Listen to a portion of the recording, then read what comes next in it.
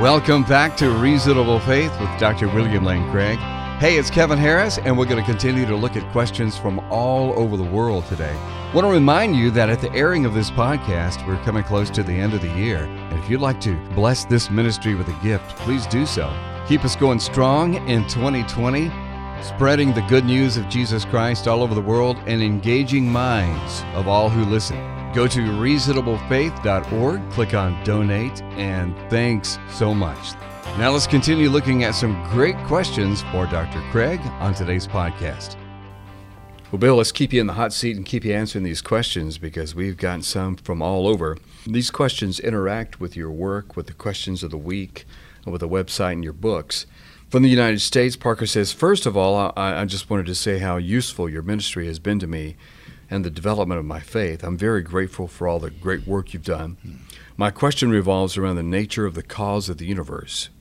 Accepting that there cannot be an infinite regress of temporal causes, we can conclude that the past must be finite and the universe has a beginning.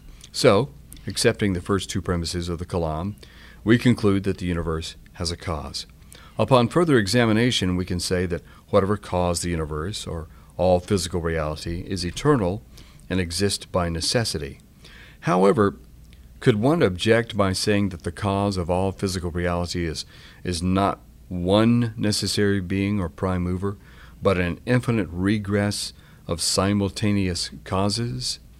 I understand that an infinite regress of temporal causes is impossible, but is it incoherent to posit an infinity of causes that are simultaneous, such as an infinite number of minds contingent on one another that exist outside of physical reality and cause it to exist, as opposed to one necessary being?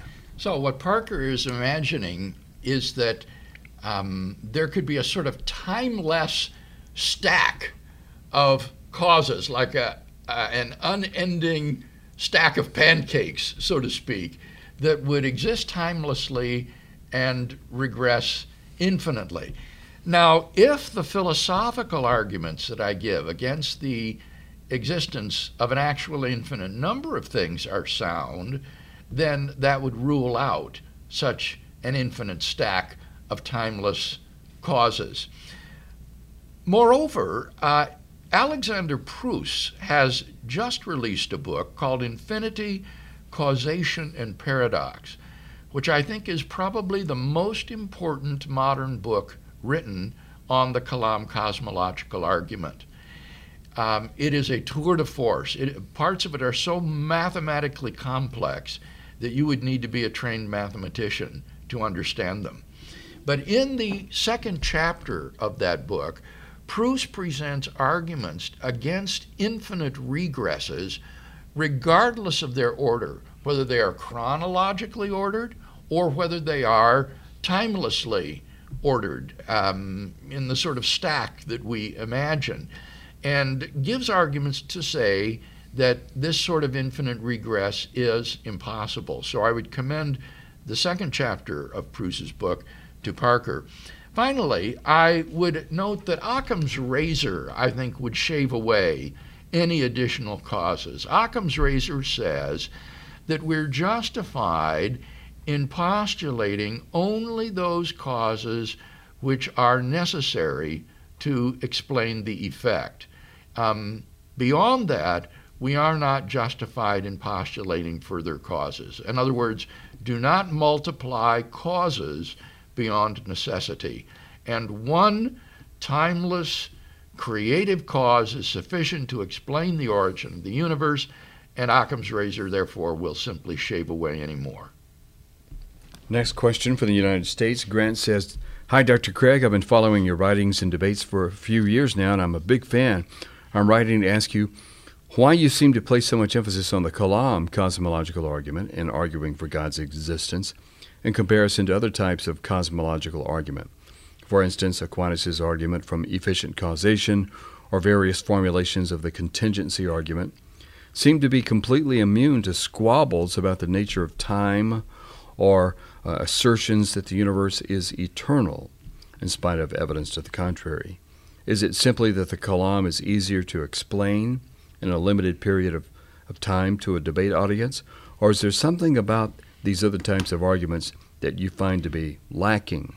Thanks for indulging my curiosity. Well, I'm not sure if Grant is aware that I have defended the Leibnizian version of the argument from contingency. We've even produced a Zangmeister video on the Leibnizian argument. So I am a fan and supporter of the argument from contingency. But what he says is true. I do like the Kalaam argument better.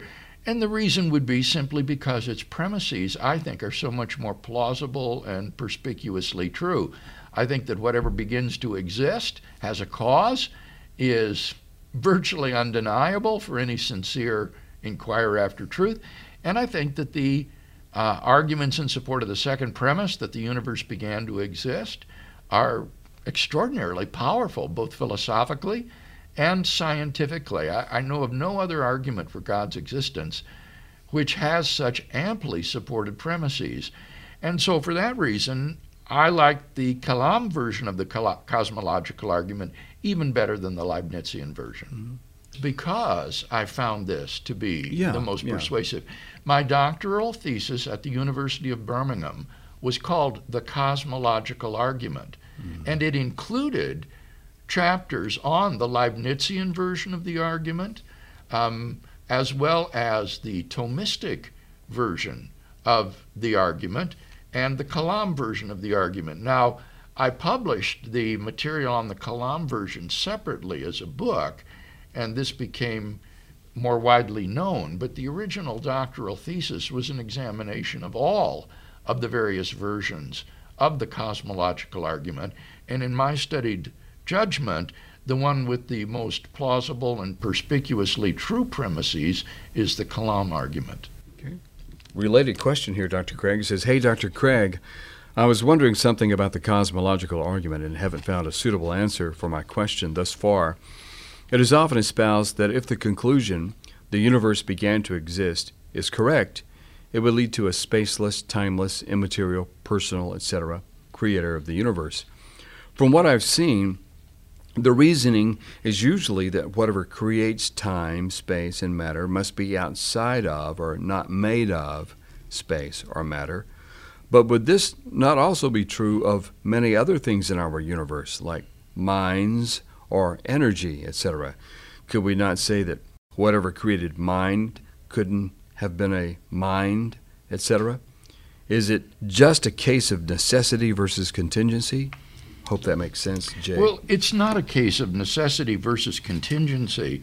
With respect to mind, the claim is not that the cause of the universe created every mind, because obviously it didn't create itself. What it created was finite minds, and there is an infinite, uncreated mind, which is the cause of the universe. And the argument for that, I give a threefold argument, actually, for the cause of the universe being a mind. One is that the only thing that could fit the description of an immaterial, uncaused, timeless, spaceless cause of the universe would be a mind. An abstract object won't fit the bill. The second argument would be only a mind endowed with freedom of the will could explain the origin of a temporal effect from an eternal, timeless, permanent cause. And then the third one would be that in the case of a first physical state of the universe, you cannot have a scientific explanation of the first physical state.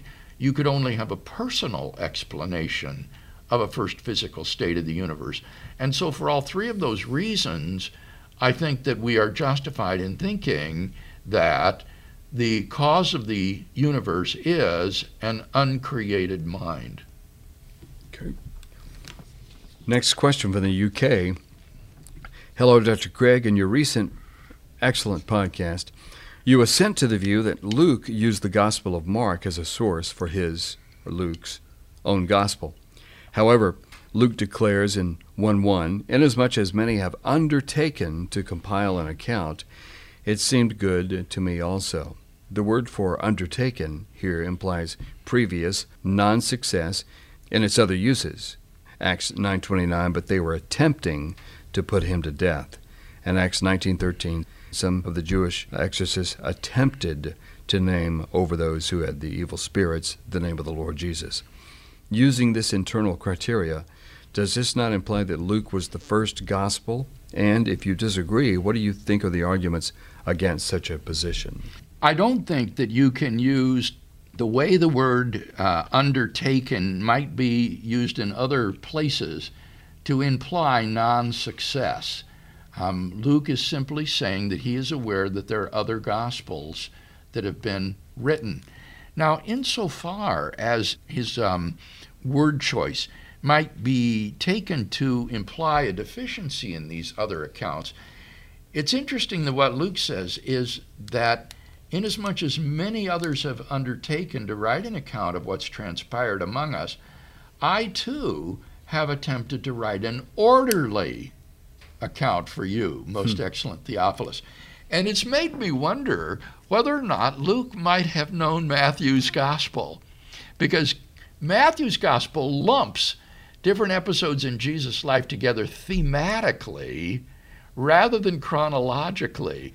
And it made me wonder whether Luke might not have found this rather disorderly, and so he wants to write a more orderly account in his gospel. So far from implying that Luke is the first gospel, it would suggest that there were prior gospels to Luke, which he's used, and it could even include the Gospel of Matthew.